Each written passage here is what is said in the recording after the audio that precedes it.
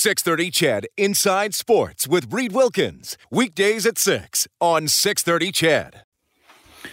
So the Oilers have beaten the Ottawa Senators 4-2. Leon Draisaitl with the hat trick, a spectacular goal to lead the way. Connor McDavid with a goal and 3 assists. So the Oilers bumped their record up to 24-14-2. Just one other NHL game currently in action. The Canadiens and the Maple Leafs 1-1 with about 5.5 minutes to go in the second period. The goals in this game came early. Austin Matthews, his 28th, 54 seconds into the game. And then at 2:15 of the first, Corey Perry got his 8th. Golden Knights and Blues start in a few minutes, as do the Avalanche and the Wild. In about an hour, it's the Coyotes taking on the Kings. The Boccia Rink representing Canada at Worlds lost 8-7 in 11 to the Russian Curling Federation this afternoon in Calgary. So the Boccia Rink now at 7-3, and the trade in the National Hockey League, pretty significant one. It is the New York Islanders, who are definitely going for it this year. Got a really good looking team. They get Kyle Palmieri and Travis Zajac from the New Jersey Devils, giving up their first rounder this summer, a conditional fourth rounder in 2022, and forwards A.J. Brier and Mason Jobst. Brier is 24. He was a second-round pick of the Avalanche in 2015. He's only played 37 NHL games, and Mason Jobst, 27, has never played an NHL game. So really a couple minor leaguers are the other players involved in that deal. Thanks a lot for tuning in tonight. It is Inside Sports on 6:30 CHED following overtime open line and the Oilers' victory. You can get us on the CertainTeed hotline, 780-496-0063. CertainTeed, professional-grade building materials. We have Robert standing by. Robert, it is nice to hear from you. How are you doing? Good, Reed. How you doing? Doing well. Go ahead. I mean, you know what? I think honestly tonight, I want to start with that first goal that second goal by Draisaitl.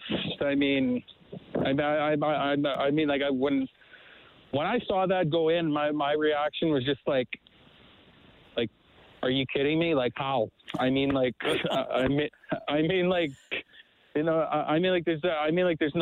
There's no words for that. You could try that 100 times, and maybe on a goalie, and maybe between 95 and 99 times out of 100 that wouldn't go in. But yeah, just an incredible goal. I mean, look, I'll tell you this, Robert. The goal of the year for the Oilers to this point was the McDavid rush against Toronto. I would actually put this goal above that. That's how good it was. Yeah, but yeah, so would I. But I guess I want to add a couple more points. I've called in before, and I've asked about Stalock and whether or not and whether or not he should play. But you know what, Koskinen. He's been. Well, because you were saying his numbers since Smith came back, his save percentage is over 93, is it not? I think so. But it would have dipped. I think it's in the 920s now, because it would have dipped after last week's game against the Canadiens. But it's quite good. Yeah. So yeah. So I don't want to be the guy that's the crap's all over him because he has become a decent backup now. That being said, I think it's obvious at this point that Smith will start the next two. But I wonder about Caleb Jones too on D. Do you think? Do you wonder? Do you often wonder why he's in there sometimes? I thought. Yeah, and even I think it's because. I think it's because they want a different dimension than Lagesson. I think Jones has the skating and the puck moving, and I think Lagesson has the shot blocking and the grit. And you wish you had it all in one guy, but they don't have it. And it seems when one guy cools off a little bit or they lose a couple of games, that's the swap they're making right now. I wonder what's going to happen with Jones. At this point, I wonder if they're a little more committed to Lagesson because Jones hasn't been able to move forward quite as well as they thought this season. And, they haven't waived Lagesson at all. They've never moved him onto the taxi squad. So I think that they were worried that if they waived him, he would get picked up. It's going to be interesting to see how it plays out on the Oilers defense next year. Chris Russell's back. We don't know about Clefbaum. Nurse is clearly going to be there. They still don't really have a good left shot guy for the second pair. And Jones, I don't think, has taken enough of a step forward, or maybe any of a step forward this year, to kind of become that guy. So that's how I see it with him. Yeah. I think that's a fair point. But I also wonder about guys like Bouchard, and I've asked this before, and Rob said that, Bouchard, because he's only getting 10 minutes a night if he's lucky when he plays, that's why he's not in, and Bear's in. But I want to comment about one play specifically, and this will be my final point, is that one play specifically tonight, Bear has the puck just outside our blue line. I believe it's in the second period, and he just chucks it into the middle, and a huge turnover turns into a scoring chance for Ottawa. That's what that's like. I wonder, I know Bouchard, he doesn't have the experience. I know that, but I often wonder is that would Bouchard have made a smarter play there? It's easy to guess, but I guess I'm wondering what you think. But I'll leave it at that, Reed. Sorry, who gave the puck away? It was Bear. I don't know if you. Oh. Yeah, it was that in the second period there. Bear has the puck along the boards, and he just chucks it into the middle and turns into like a mini 2-on-1 for Ottawa. So yeah, I just wonder if maybe a guy like Bouchard would be a bit more poised in that situation. It's easy for me to guess that, but anyway, I'll let you. I'll let you go, Reed. So thank you, Robert. Yeah, I don't. Who would have made what play in what situation? I don't know. Here's the thing. It's been tough for Bouchard that he hasn't been playing, and that could be wind up being one of the negatives for this season, is that we didn't get to see Bouchard in game action nearly enough, and he wasn't on the farm, so didn't play there and didn't go back and forth because of the quarantine and the border issue. All fair. I think with Ethan Bear, I really think they're giving him a chance to get back up to form. And I actually think the last 3 or 4 games have been better for Ethan Bear. He got hit by the puck while he was on the bench. That game against Toronto, he missed about 3.5 weeks. And I think they want to give him a chance as that third pairing guy behind Barrie and Larson to get his game back, because I think we saw last year what he can do. And I think that they're fairly invested in Bear at this point. I get it about Bouchard. There's been times I've been thinking, just put the young man in. He can pass the puck. He can shoot the puck. He can move the puck. I don't think they have as much trust with him in the defensive end. I still hope he plays, but I think at this point we're far enough into the season that we know that Evan Bouchard is probably not going to play a ton or a lot of games in a row if he does get a chance. 780-496-0063 if you want to chime in. Let's go back to Ottawa. We have some post-game here from Connor McDavid. Yeah, hey, Connor. Maybe just wanted to start with Leon's goal there. That's not a spot that, guys shoot from a lot. How hard is it to hit that spot the way he did, and how impressive is that? Yeah, that was obviously a shot that only a few guys in the world can make, and he's one of them. It's something that... he likes shooting from there. I think he scored a few times from there. A goal against Nashville comes to mind from last year. So he's deadly from a lot of areas on the ice, and that's just happens to be one of them. They put up a good fight. You guys have beaten them consistently, but they're not making it easy. Do you like the way your group kind of stuck with it, and even though they came back, you still found it? Yeah, they're a feisty group. They've been battling all season long, and they compete hard. They work hard. They make it hard on you for sure. So, I really liked our start. I thought our first period was great. didn't like our second period much, but we found a way to come out with the lead, and giving up another third period goal is something that I don't think we like very much as a group, but always finding a way to stick with it, and get a win is always important. Yeah, you're bowling the Athletic. Connor, I asked this to Leon, but your line was really kind of going there for a lot of the game, and yet it's 2-2 with 2 minutes left. Was there a sense of kind of frustration or a little bit of concern heading down the stretch, or did you guys feel like you're really primed to get the winner there? I don't think there was concern. I think everyone did a good job of just kind of sticking with it. They're a good team. They're a feisty team. They work hard and they throw a lot of pucks at the net. So, some nights, they've given us a good fight, a lot of the time. So, I thought as a group we did a good job of sticking with it. You touched on this in an earlier question, but you train with a lot of high-end NHLers. A lot of high-end NHLers. You obviously are one. Can you kind of explain or elaborate a little bit how hard it is to make that shot? That's the second goal from Leon, and maybe who else could actually make that shot from there? Yeah, there's some great goal scorers around the league. He's right up at the top probably too. I think I think Ovechkin and him, I think, are two of the most deadly shooters we have around the league, and for him to make a shot like that, it was a big goal for us. But I think his feet might have been even behind the goal line, so for him to put it in that spot from there is it's impressive. There you go, in post media. Connor, can you? Leon said that you hardly ever really find out that you're going to be put together until the morning of the practice. Morning skate sort of thing. You said that was the case today. Do you kind of guess that it's coming on a night like that, especially with the points you put up against Ottawa this year?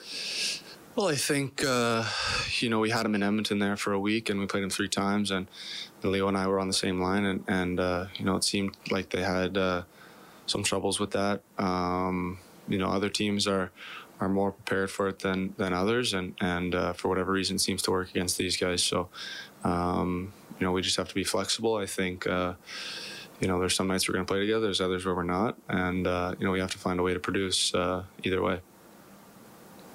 Somebody picking up the paper in the morning and looking at the summary would kind of come to the conclusion that Edmonton just collected, quote unquote, another win in Ottawa, and yada yada yada. Obviously, watching the game, that wasn't the case. No. And really well against other teams. They've won like 4 and 5 games against some of these teams. Yeah, no, they put up a huge fight. I think, for whatever reason, we've had their number this year. They've beaten some really good teams. I think they've beaten, they've beaten Montreal a couple times. They've beaten Toronto a couple times. Calgary. So, they're a good team. They know how to make it hard on guys, and but I thought our group just did enough to win. All right, a little bit there from Connor McDavid gets the game winner. Draisaitl gets the other 3. The Oilers take down the Senators 4-2. You can get us at 780-496-0063. By the way, Botcher back on the ice against Sweden tonight at World Curling. We'll keep you updated there. Inside Sports on 6:30. Ched, back in a couple minutes.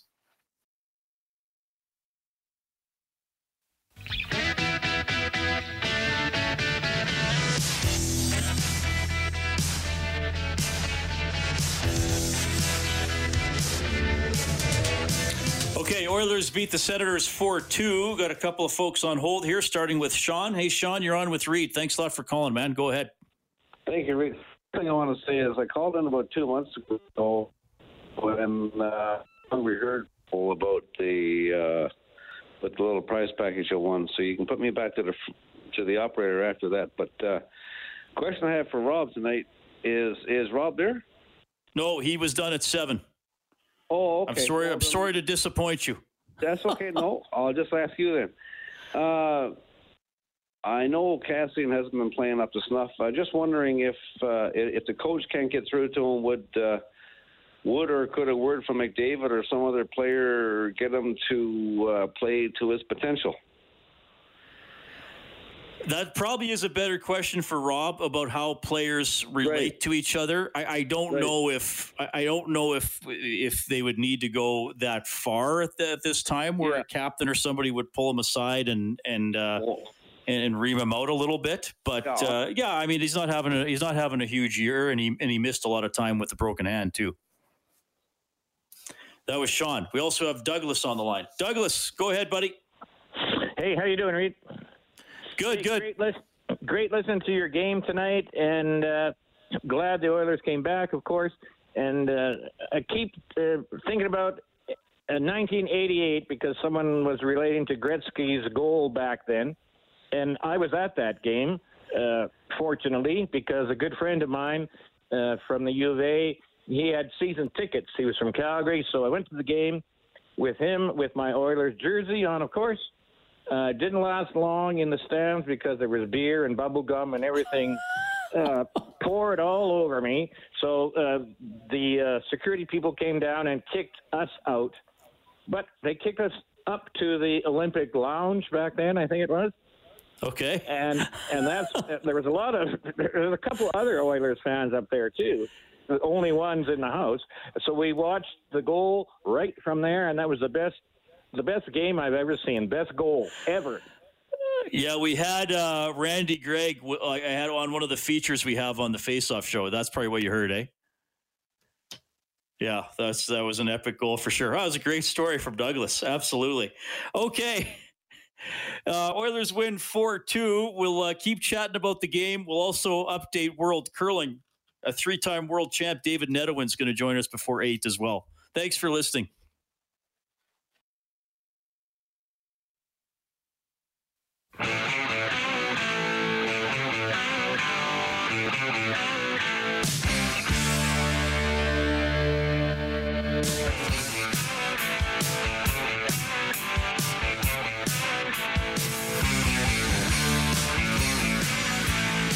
Well, I feel bad. Sean called in and had a question for Rob Brown.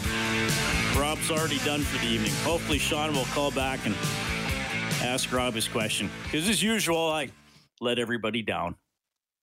Thanks a lot for tuning in tonight. The Oilers won this afternoon 4-2 over the Ottawa Senators, 8-0 against the Senators this season. They'll try to make it 9-9 tomorrow. 3:30 face-off show, game at 5. The updated standings in the North, and I'm going to go by points percentage. The Leafs are at 705.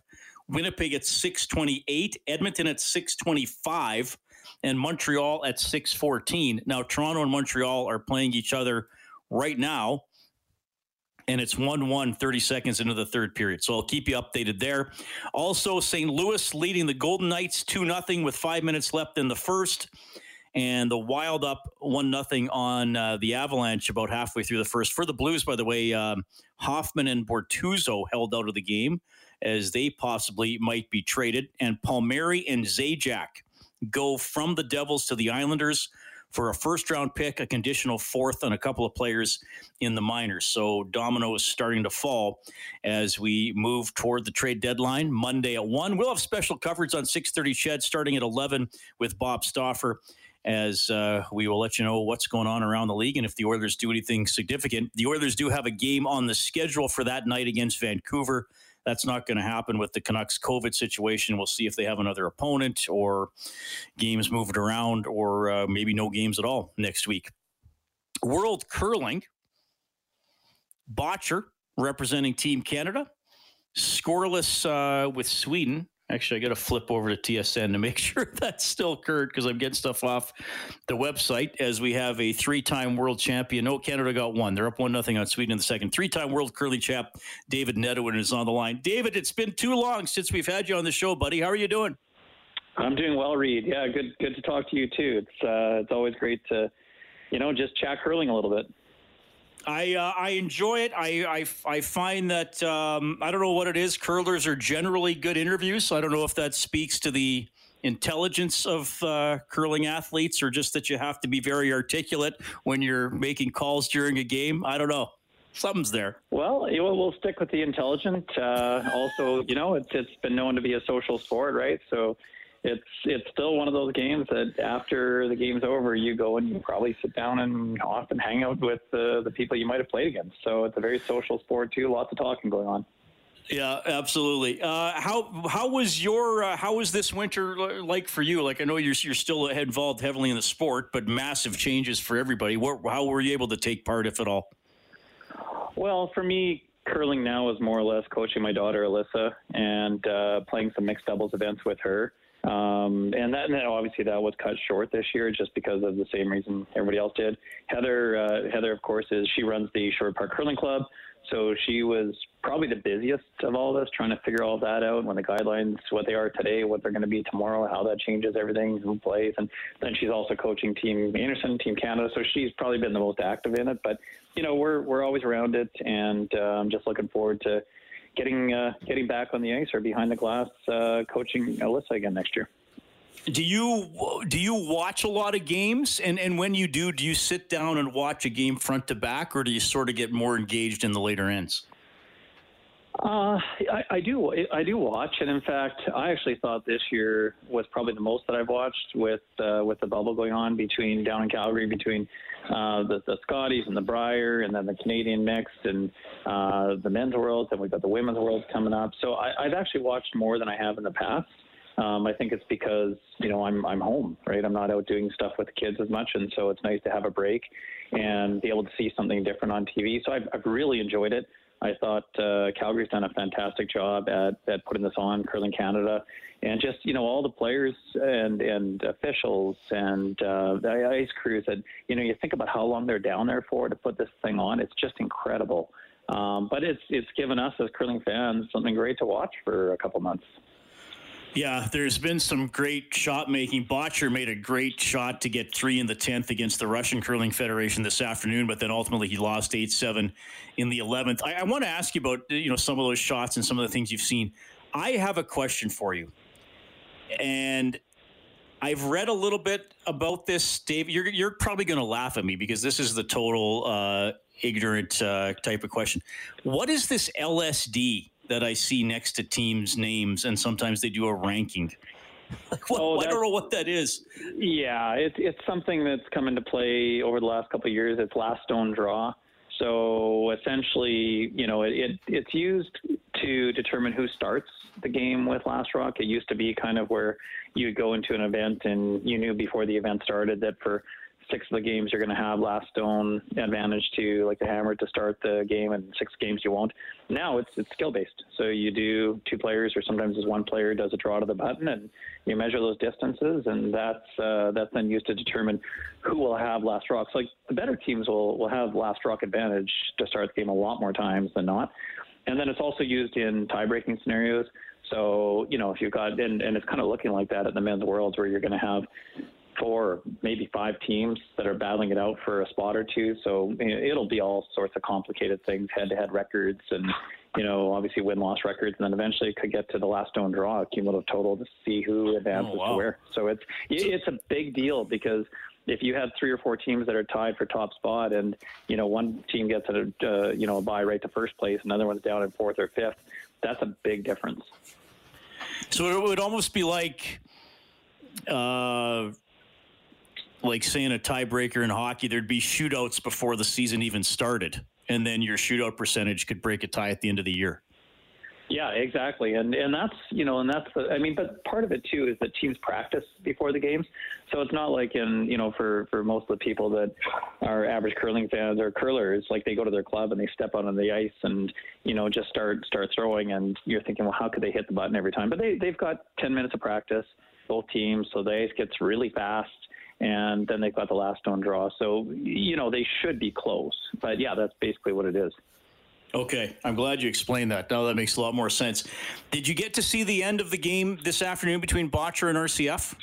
I did. Yeah, I was watching that. That's the benefit, I guess, of working at home these days. My office is here, so I get to go sit on the couch and watch some curling while I'm working. So I did see that, and that was just, I mean, that's such a botcher shot to make in the 10th end for 3. I mean, he just looks at it, and you can see it in his eyes. You're like, he's going to make this.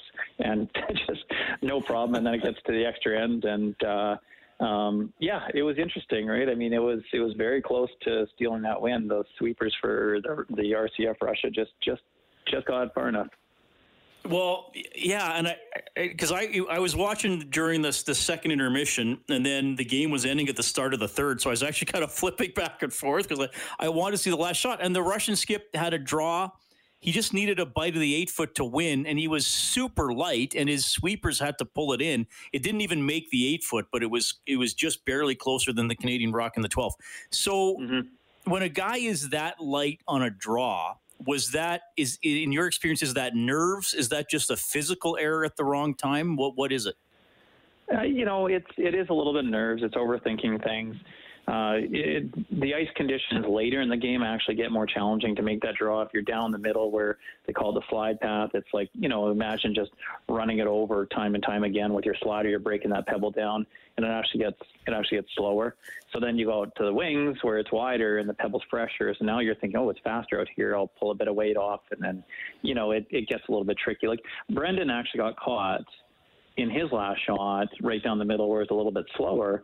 If he'd put his rock where he wanted, which would have been about 2 feet further, so just biting that 8-foot, they would have won that game, right? So he was a little bit light, and then the other skipped a little bit light too, but fortunately for Russia anyways, they got their sweepers on it and got it there. But yeah, it's nerves. I mean, they don't miss that shot in the 4th end, but you still have to make it in the 11th end. So as you got more veteran in your career, more seasoned, that makes more sense. And I mean, you played in dozens of big games, Brier, Worlds, all the events. Was there a point where you stopped feeling nervous? No, you always feel nervous, but here's the hard thing for me watching this is that the bigger the event for me anyways, and this is just my experience, the bigger the event, the more people in the stands, just the better I felt and the more focused I was. So it's like kind of opposite. The more noise and the more distractions, the more excitement, the better I felt. And I think I would find this very difficult being in an arena right now like this that's dead quiet. There's nobody in the stands. You make a great shot, nobody cheers, and it's just you and nothing else is going on when you throw those shots. So I personally think it would be really challenging, and so I give a lot of credit to the players when I watch some of these shots that are being made. They definitely feed off the crowd, and it's a different experience at this event. Yeah, I'm glad you brought that up. And that shot Botcher made to tie, and if people haven't seen it, watch the highlights tonight, or I'm sure you can get the video on Twitter or social media. Like a raised double takeout to score 3 to tie it. In a Canadian rink, like that would have been a standing ovation with the crowd still cheering by the time the extra end would have started. Instead, it's like the guys whoop and high five, and then they got to get back to work.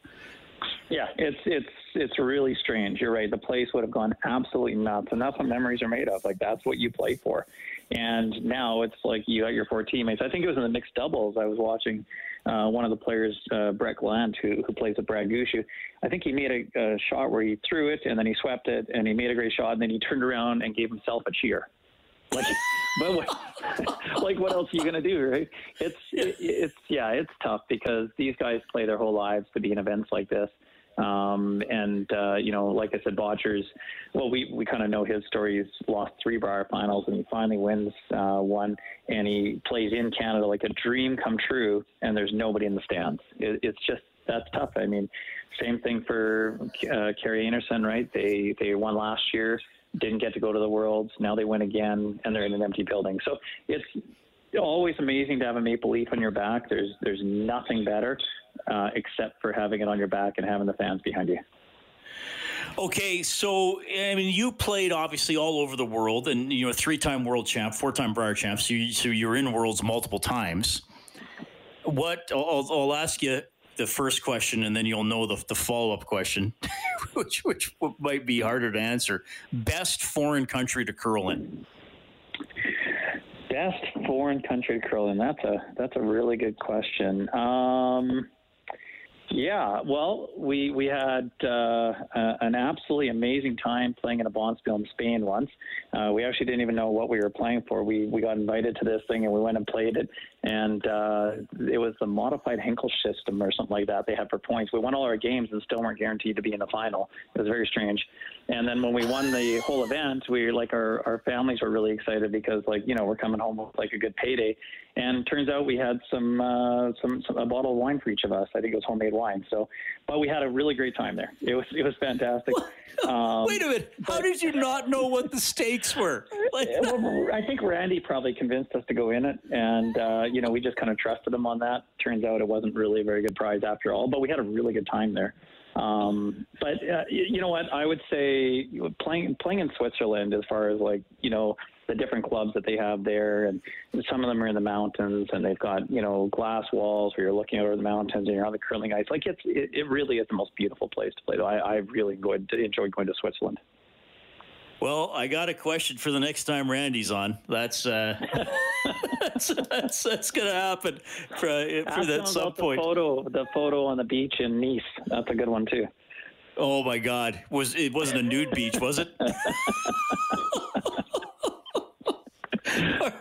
Okay. Team Furby photo. Okay, that's two for Randy for next time. Okay, well, I won't word it that rudely. I won't say the worst country to curl in, but there are obviously you would have gone to some worlds or events, international events, where there wouldn't have been the hype and the attendance like there would have been in Canada, where maybe you did have to manufacture that energy, even if there were some fans in the stands. Yeah, and that's true. I mean, you do have to sort of build that energy. We were pretty fortunate to play two of our worlds in Canada, so one in Victoria, one in Winnipeg. We played a world in Bismarck, North Dakota, so it was just south of where I grew up in Winnipeg, and we had great fans that came down and traveled there for that. So that was great. I think the only world that was pretty quiet for us was in Lausanne, Switzerland. And so, like I said, I loved going to Switzerland, but it wasn't. It was our first Worlds, and it definitely was probably more like what you're seeing here in Calgary, where there just isn't a lot of fans, and the few that were there were definitely not cheering for us. So, that probably would have been the one, I suppose. All right. And before I let you go, and by the way, Toronto just scored to go up 3-1 on the Canadians. We know Canada's always favored. Botcher's at 3 losses, so we really can't afford another one here. He's up 2-0 on Sweden now in the third. Who are a couple other contenders? I know there are a few teams, 6, 7, 8 wins. Who are a couple other contenders, though, that you think look really dangerous this week? Well, there's so many teams that are all bunched together at the top right now with 2 or 3 losses. If Botcher can win this game against Sweden, brings them down to 3 losses. I think there's 5 teams that are all there. But I definitely would say right now, if I was betting, I'd be putting money on Botcher. I mean, they just seem to come through. They've got the best sweepers in the world by a mile. When he's on, there's absolutely nobody better. But, I think I definitely think Adine, he's a 3-time world champion. He's going to be right there. And the other team that definitely looks scary at times, like scary good, would be Scotland. They're just these younger guys that have absolutely no fear of anything, almost to the point of being like a little disrespectful, because they don't think you're better than them. When they're on, they're really tough to beat. So I would kind of say those would be my 3 favorites: Scotland, Sweden, and Canada. Okay. David, always love having you on the show. All the best to you and the family and your continued involvement with curling. I know you guys are working so hard to bring the next generation along as well, which is really important. It's always a pleasure to have you on Inside Sports. Hopefully in studio next year, if we can get back to normal. Sound fair? Right on. Look forward to it. Thanks, Reed. That is David Nedohin on Inside Sports tonight. 4-time Brier champ, 3-time world champ. A little perspective on what's going on in Calgary and some memories from his career. I did not know that. He hadn't told me that before, that they went to a bonspiel in Spain and had no idea what the prize was going to be. They just went, and they each got a bottle of wine. It was probably good wine. Back after the break.